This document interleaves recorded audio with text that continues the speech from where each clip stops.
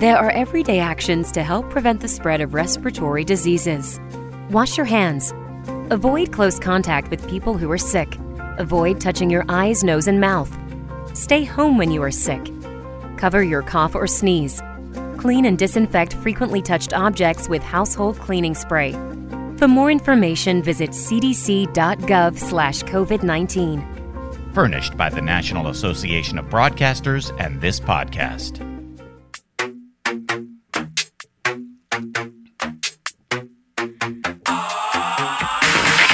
Thank you for joining us for Be Our Geek, where everyone is a geek about something and where we cover your pop culture landscape through our geek lens. I am Miss Shannon, here with my regular co-host and podcast life mate, Jayden Sattia, the executive director of the Twin Cities Film Fest. How is your social distancing efforts going, Mr. Sattia? Oh, it's going great. Even within our household, we're social distancing. There's only so much of each other we can have, So my son literally went downstairs to watch TV. My wife and I watched something that we wanted to watch. And then I stopped on the couch because I actually just wanted to, because I actually like the harder surface and our bed is too soft. I wanted to wake up early to go work out. So I actually purposely slept on the couch. So she was sleeping in her room. He was sleeping in his room. That was social distancing, sitting all over the place. So it has been a surprising benefit, this need to social distance. You got to make it positive. You have to make everything positive. So we're doing our best. Now, everything is going well. The fact that you were already on your 5-year-old's nerves, that's amazing.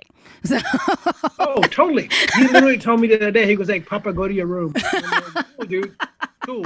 I'm going to my room. Nice. Everything with you. We are doing well. I mean, the Paul household is already pretty spread out. It's just me and the 12-year-old and the cat. So we are quite able to get away from each other if we do. And he is a very appropriate tween in that he vacillates between thinking mom is the coolest person ever and then going uber emo. And it really only takes about 60 seconds to go from one to the next. I am accustomed to him kicking me out of his room. So that happens. You're talking about your cat. Nope. The cat follows me around all day. The cat, all day, every day. The cat's like, what you got?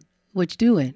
Other than that, we're doing okay. I am very excited to be able to talk to you and check in and see what's going on. I know that we are doing some adjustments with some of the content at the Twin Cities Film Fest, and so we'll talk about that as well. But continuing on with what we started last week, the other side benefit of what is going on amidst all of the COVID-19 chaos is that a number of our friends who we normally had a difficult time getting on our podcast suddenly have free time.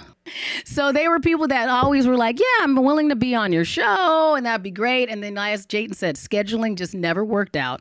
And now people are saying yes, amazingly enough. Moving into that realm, our guest today, a friend of mine, and Jayden, I think that you are going to truly enjoy him, my good friend, Dave Barsky. So Dave, hello to Jayden. I'm glad that I got to introduce you to my podcast, Life Mate. Well, hello, Jayden, and thank you for having me on. I'm really happy to be here, actually. Now, just to bring everybody up to speed, Dave Barsky is one of those friends that I met in a group environment because I ran into him first at the local Doctor Who convention here in the Twin Cities console room. So last year, and I'll be honest with you, I think he doesn't remember this, so I probably should remind him. I think I was a little mean to him in the bar because I had wine, and he comes across a little bro-y when you first meet him.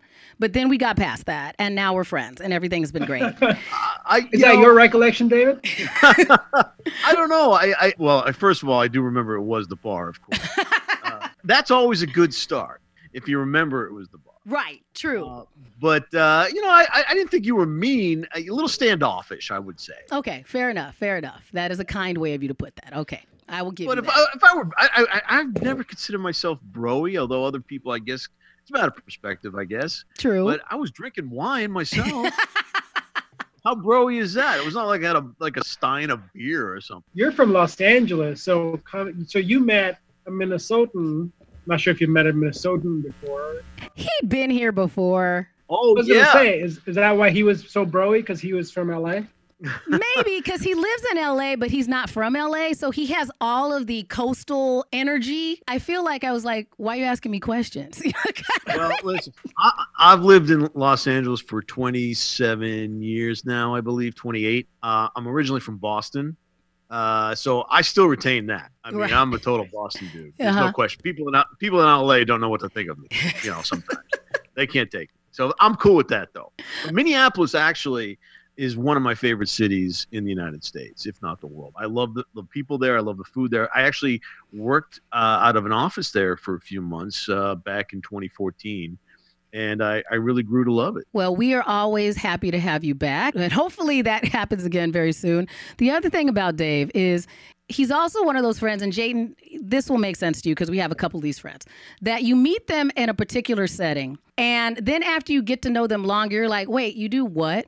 Because along with the fact that we're going to talk about his particular passion today, or one of his particular passions today, that we do have to remind people that Dave Barsky is definitely one of the coolest people we know because he has the coolest job. That is a job that we always have to get people to explain to us because he's like an executive producer for a lot of shows that we think are fantastic, including his recent one, Straight Up with Steve Austin.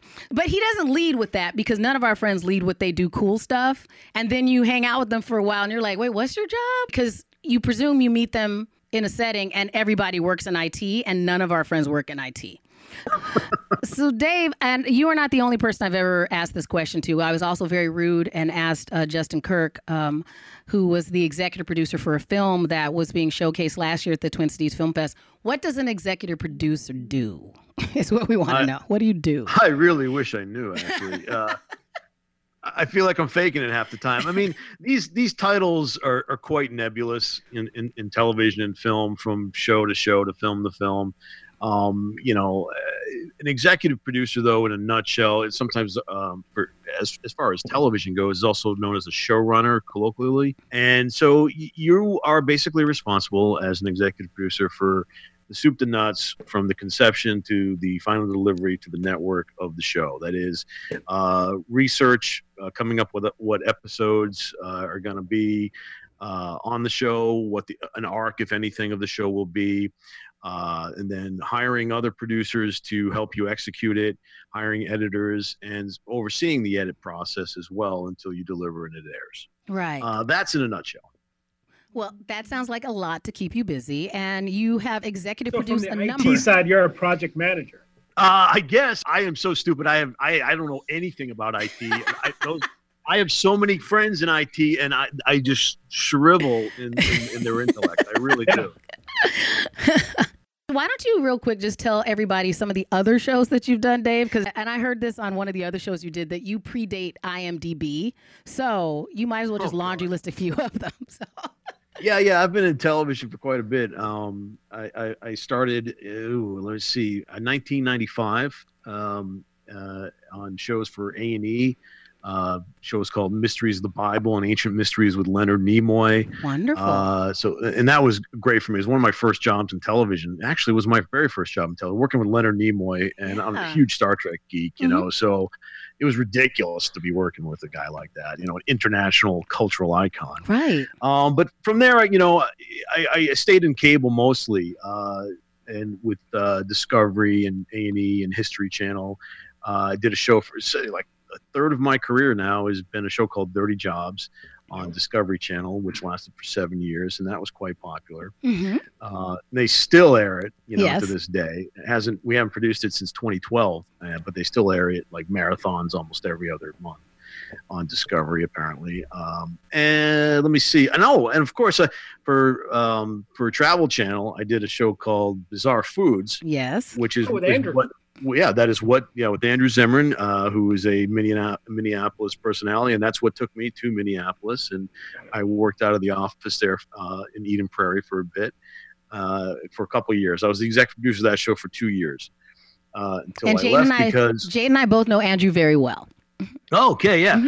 So he does a lot for that community. He loves Minneapolis, and honest to God, I don't know if there's anybody that knows more about food in America and perhaps the world than Andrew Zimmern. I mean, I love food and I love doing that show.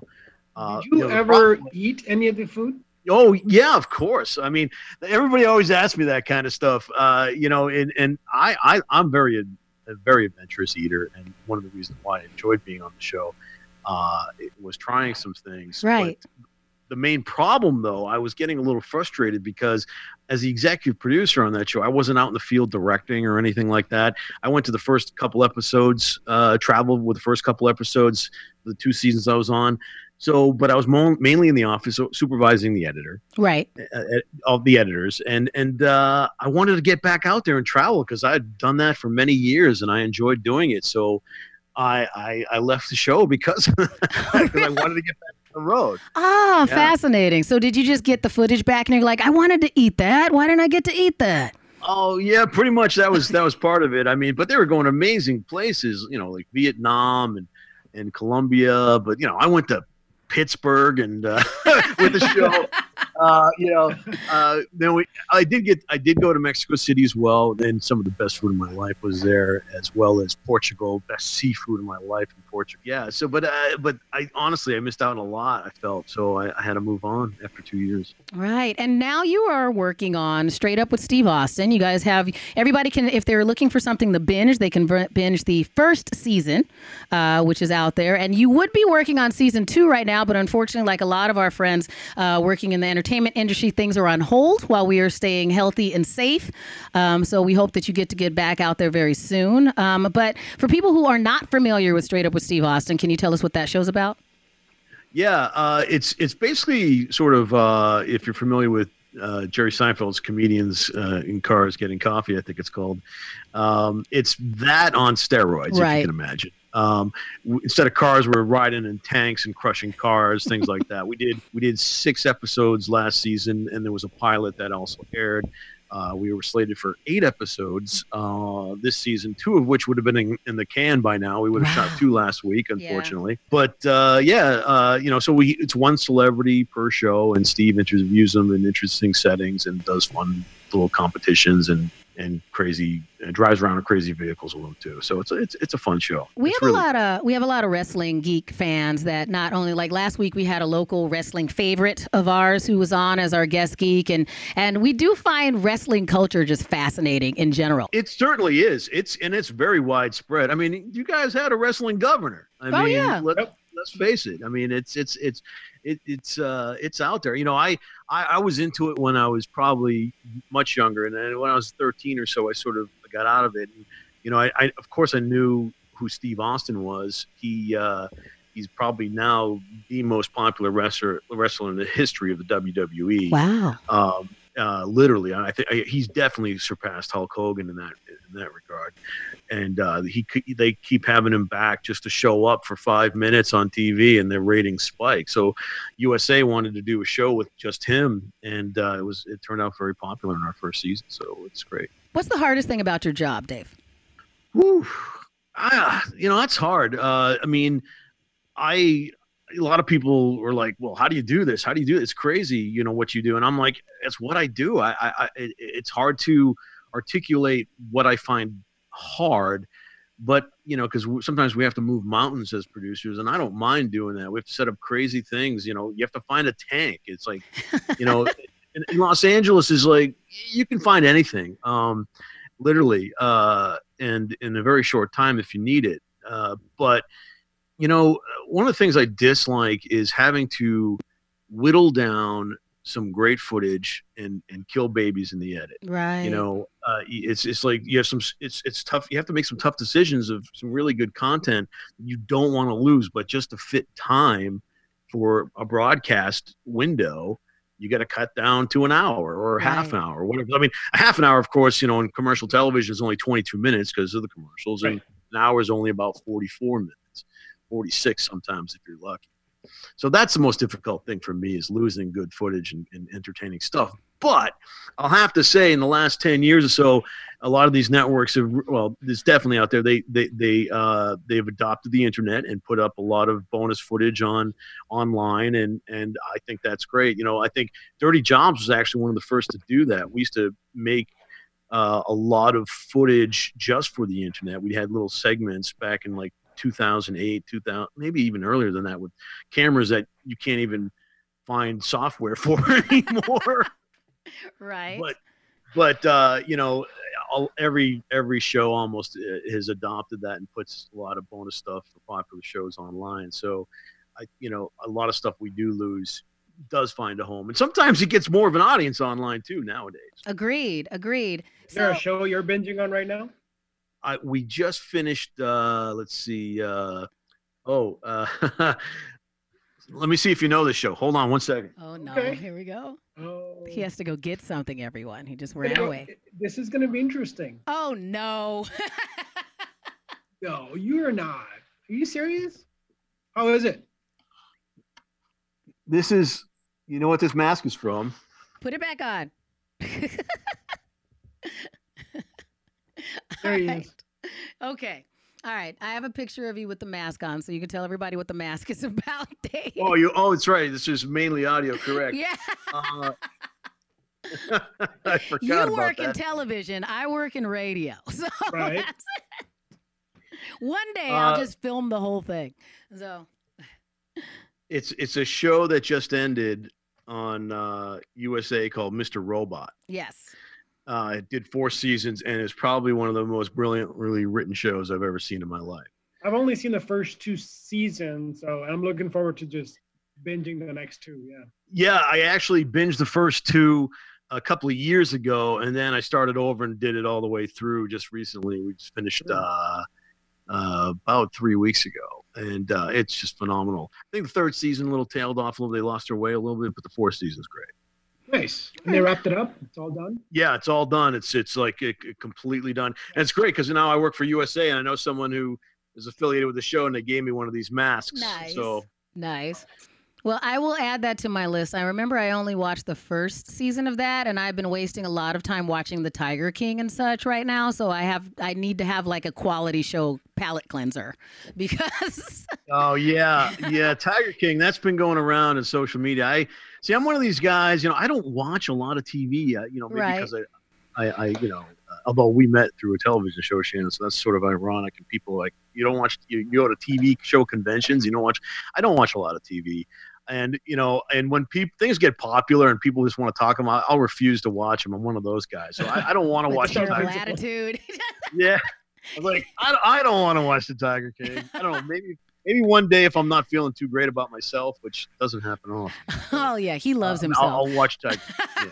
But here's the thing. Jayden and I kind of are in the same boat as you are, Dave. We sat down. It's been a year now, Jayden. Can you imagine?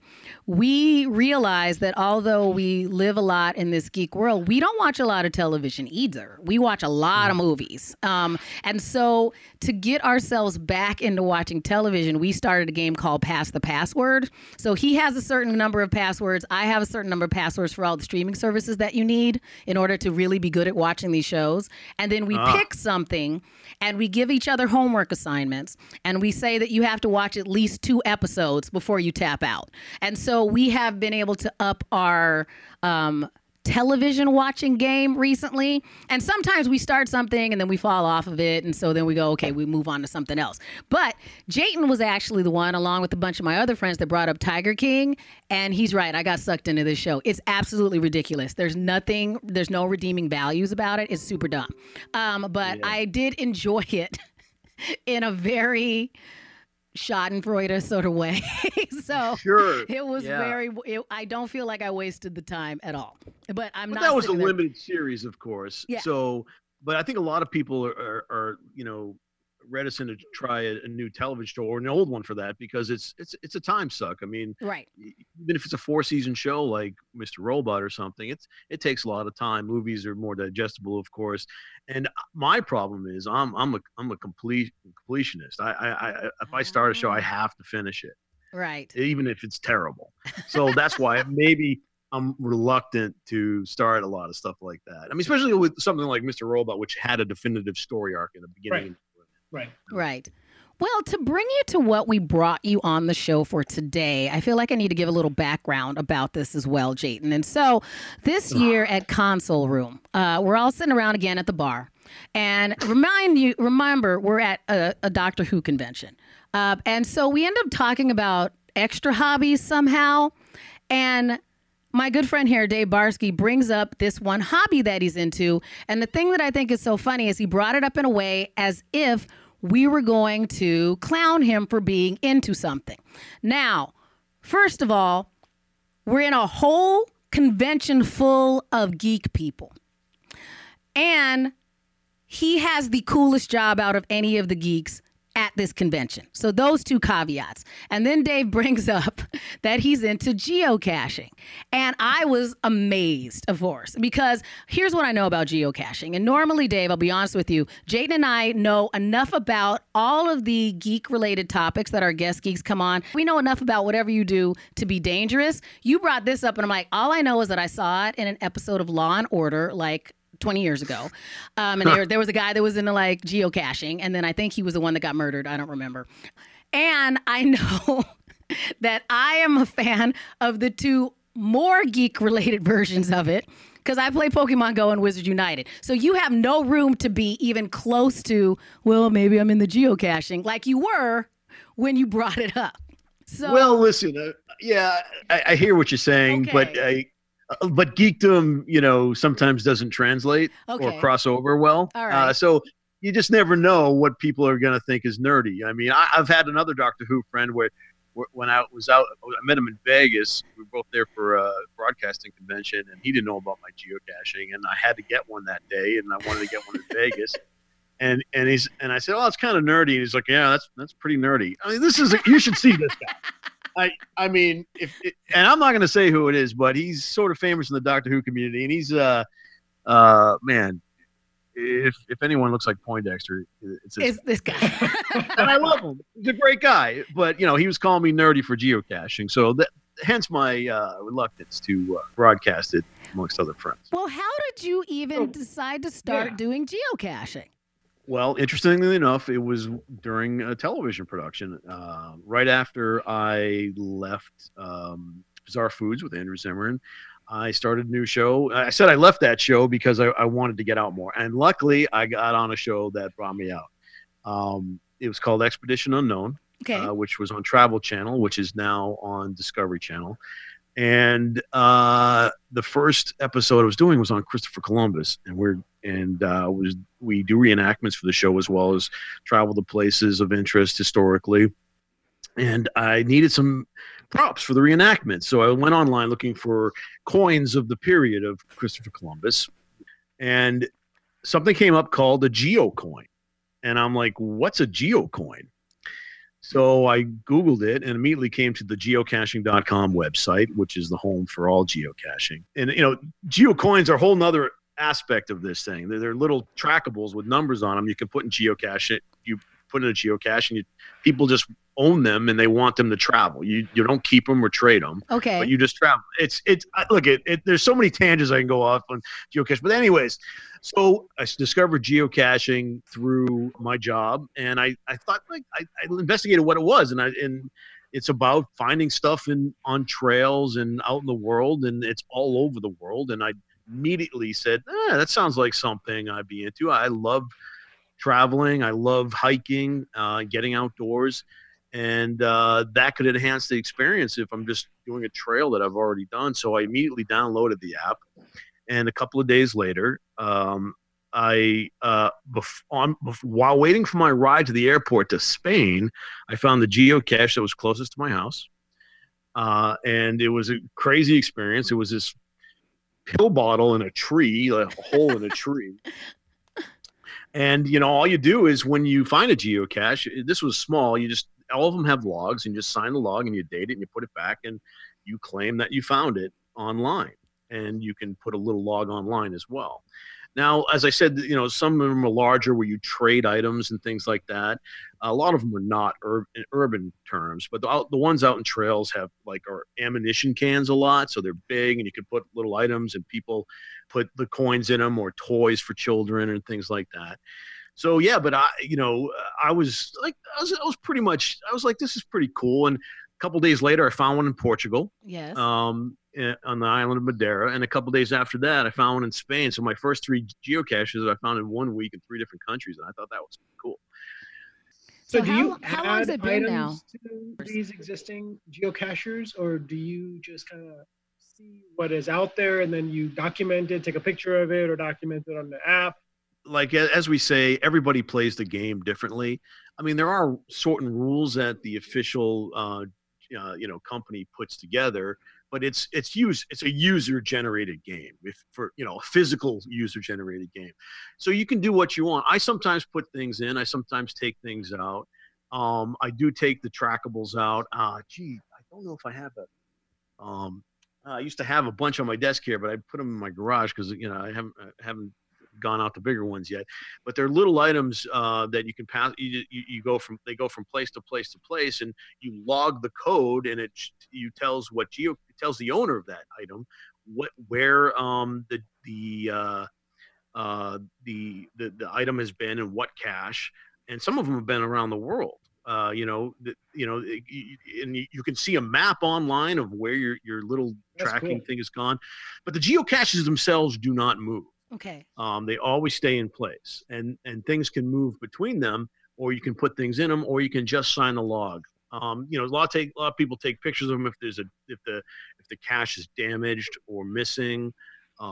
That happens quite often, more often than you think, especially with urban caches. Okay. And who places these geocaching in the first place? Are these user put? Like, have you made one and put out somewhere in the world? Yeah, the players themselves put them in the world wherever they want. To this date, I have placed, I believe, 32 of them that are still active. And there's also things. I've also hosted 2 events. Those also count as your hides. I kind of hosted an event this past fall when I went abroad. For vacation, I went to Uganda, and on my way there, I went to Dubai, and I hosted an event there. So any geocacher can come, and they're meet and greets basically for fellow geocachers. Unfortunately, and I did one in Entebbe as well. Unfortunately, those are smaller places where there's not many active geocachers, so nobody showed up to either of those events. No. So that happens. It's fine, and I kind of expected it to happen. But what can you do? But yeah, anybody can place a geocache or host an event. Okay. Are there like geocaching cons or geocaching conventions, or how they have Pokemon contests? Yeah. Well, these events that I mentioned that I hosted are sort of like that. Mm-hmm. However, anybody can show up. So there's some locally in Los Angeles that maybe 10 to 20 people show up. They're monthly meetings with different areas in Los Angeles. However, there are larger ones called mega events, and there's also a couple of giga events, and it depends on how many people say they're gonna show. Usually around, I think it's 500 people is a mega event, and there are some that are annually around the United States and around the world. This year happens to be the 20th anniversary of geocaching. Oh. The first one was placed on May 3rd of 2000, and this was going to be a huge year for the whole sport, as some call it, and geocaching.com itself, based in Seattle, was going to hold a huge event where thousands of people from all over the world were going to come up to Seattle for. That's in limbo right now, actually, because it was supposed to be held on August 15th. But a lot of these events are getting canceled, of course, because of what's going on. Right. So when you are deciding, because you sent me a couple screenshots of all of the caches that might be in an area. So can you go, okay, I know I'm going on vacation to a certain locale. Do you scope things ahead? Depends who you are, but I always do. Okay. Yeah. I mean, again, there's a lot of ways to play the game, and there's a lot of people who are into geocaching or into numbers and statistics, and a lot of people just want to get numbers, just want to get as many geocaches as they want. And the top 2 geocaches in the world recently broke 200,000 finds in the last couple of months, which is a lot. I've been in it for 5 years now, and I'm approaching 10,000 finds. Wow. You can cache, as they say. You can go out and find like a maniac. I've done as many as 300 in a day, but sometimes you just want to go for more interesting ones on a hike. You only get 2 or 3 perhaps, on a trail on top of a mountain. How do you do 300 in a day? Well, they have these things called power trails. Okay. Where people, now you're legally, quote unquote, legally, the rules are every geocache has to be outside of a 1/4 mile radius of each other. So you can't place them. But there are highways in the desert, like Route 66 that starts here, well, technically ends here in the LA area, and goes all the way to Chicago. But in the desert areas of LA and in California, people have placed a couple of hundred. I think there's about 500, over 500 on Route 66, and I did 300 on Route 66 last December in a couple of days.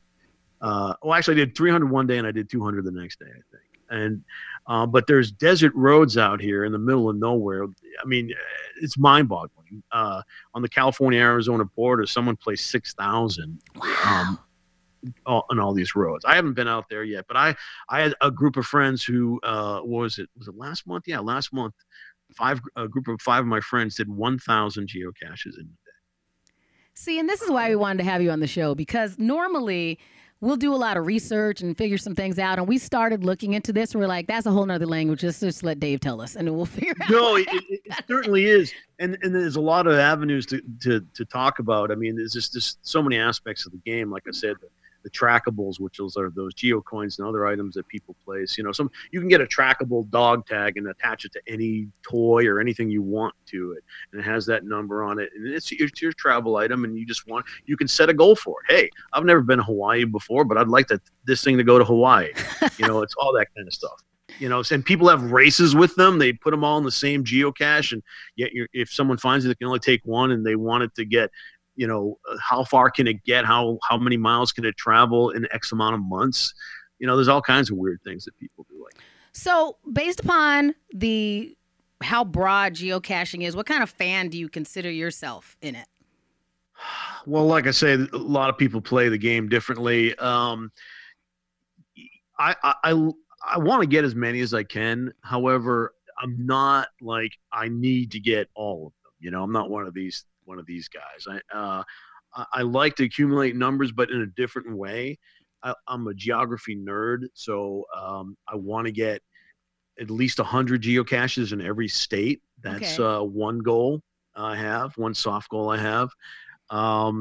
There's so many ways to do this. There's all these challenges too that people place, and you can find a geocache that's a challenge cache and sign the log. But if you don't meet that challenge at the time, you can't claim it as a find, but later on, months down the line, you can. In fact, I think the weekend I saw you last in January, a couple of months ago, I signed a cache that was a challenge cache in Minneapolis called the Noel cache. Okay. And now what you have to do to qualify for this find is you have to find 30 caches, one per day for 30 consecutive days that do not have the letter L, hence Noel, in the title.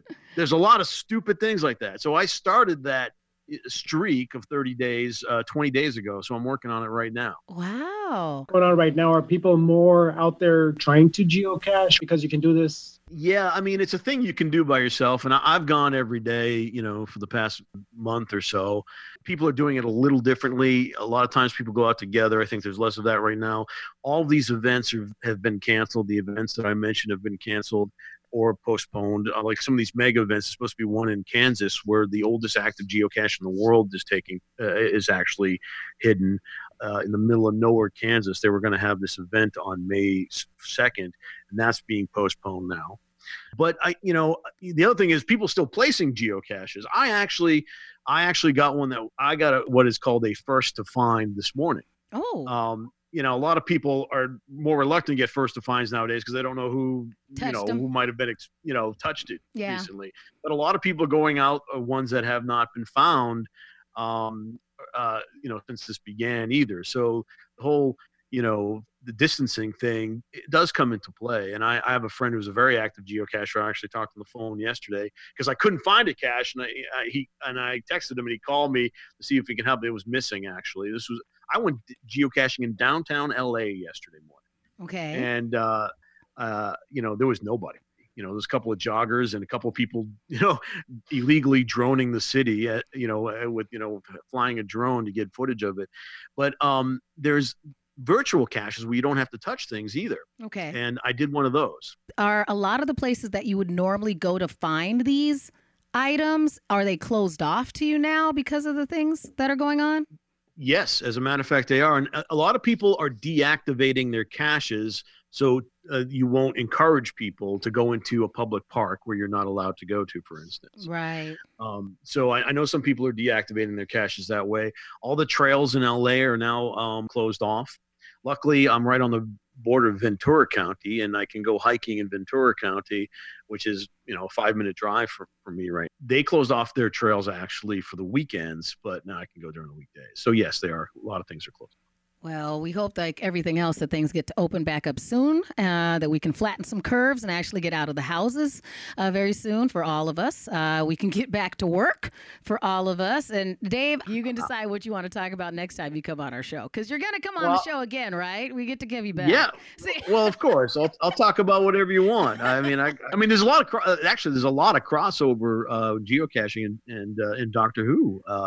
Actually, believe it or not, there are a lot of caches that are Doctor Who related. People have built life-size TARDISes, and they are geocached. In fact, on the Sunday, the last day I think I saw you. Yes. I went down to Farmington, Minnesota, where there's a little free library that's the shape of a TARDIS, and is actually a geocache in there. And I went with the owner of that cache. He's actually a very famous geocacher. He's called himself the geocaching vlogger, and he's got a YouTube site and channel, and he's he was the owner of that, and he did a little video of he and I going to see that. I am going to make sure that we link to that video, because I have been, you did share that with me, so I'll make sure I link to that so that all of our friends can see that as well. And they can see you before you decided to grow out that wonderful COVID-19 mustache that you're growing right now. Your isolation stash? Is that what we should call it? Is your isolation stash? Probably the best thing to call it. Well, that's okay, Dave. I mean, I poke at you because I adore you. Our good friend Jayden, he cut his own hair last week, so the back of his head, he looks great from the front. The back of his head, not so much. So you fixed it? How'd you fix it? I did. How'd you fix it? Did you paint it in with a Sharpie? Did you? Literally just keep going shorter until that thing is there. I got to tell you, I think it looks fine, man. It's great. It was the back, Dave. It wasn't the front. The front looks great. But he still did the front, didn't he? I mean, yes. Come on. I mean, I got lucky. I got my haircut right before all this all started, and my shop closed down. But so hopefully I'll be okay. I'm not going to attempt it myself. I can't pull off a chain pole. Well, we'll see how long we end up in this isolation thing, because maybe you'll get brave. Because, now's the time. Go out there. Be bold. Hey, if you can wander around in the desert geocaching, you can at least cut your own hair, Barsky. It'll be fine. Oh, listen, if I can grow this mustache, I can grow my hair out, so I'm not going to worry about anything. I will be honest with you, because we brought it up at the beginning of the show. That mustache honestly doesn't look bad on you, and I normally am like very conned mustaches, but it's okay. Well, okay. I bringing it like down below my lower lip. My friends and I used to call this the asshole cop from 70s TV. Yes. Yeah. So I didn't want to go full asshole cop, but So will you promise us this? You can think about what you want to talk about next time you come on the show. And in the meantime, we will get all of our BR Geek family out there to go watch the previous season of Straight Up with Steve Austin. Is that a good trade-off? Well, yeah, that's fine, but I'd rather have them go geocaching. Oh, okay. Well, we can have them do that too. So if they want to go geocaching, how do they get started, Dave? Go to geocaching.com and you can download the app as well off any app store.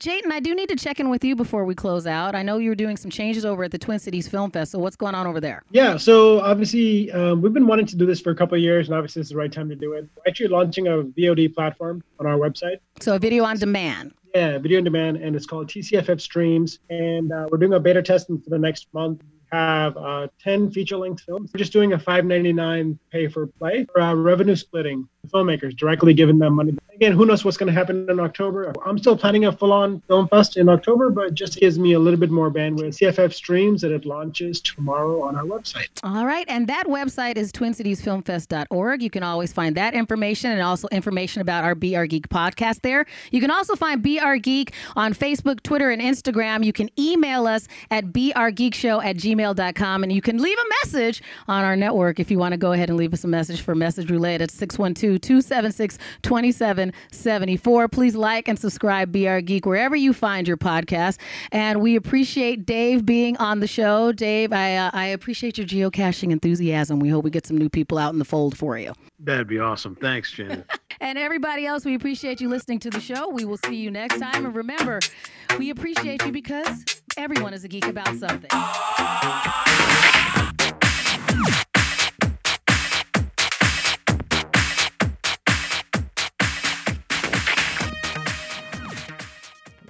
To be your best every day, you need proven quality sleep every night. Science proves your best sleep is vital to your mental, emotional, and physical health. And that's where the Sleep Number bed comes in. And let me tell you, ever since I've had it, my sleep IQ score is just going higher and higher. And did you know 8 out of 10 couples say that one of them sleeps too hot or too cold? Science tells us regulating your sleep temperature leads to higher quality sleep. For many couples, temperature struggles are a real challenge. So here are some tips to help you both sleep just right. Look for beds designed with temperature benefits such as the new Sleep Number Climate 360 Smart Bed that actively warms and cools each side so you both sleep blissfully comfortable. And now save 40% on the Sleep Number 360 Special Edition Smart Bed. Plus, special financing for a limited time. Only at Sleep Number stores or sleepnumber.com/podcast1. Sleep Number, the official sleep and wellness partner of the National Football League. Subject to credit approval, minimum monthly payments required. See sleepnumber.com for details.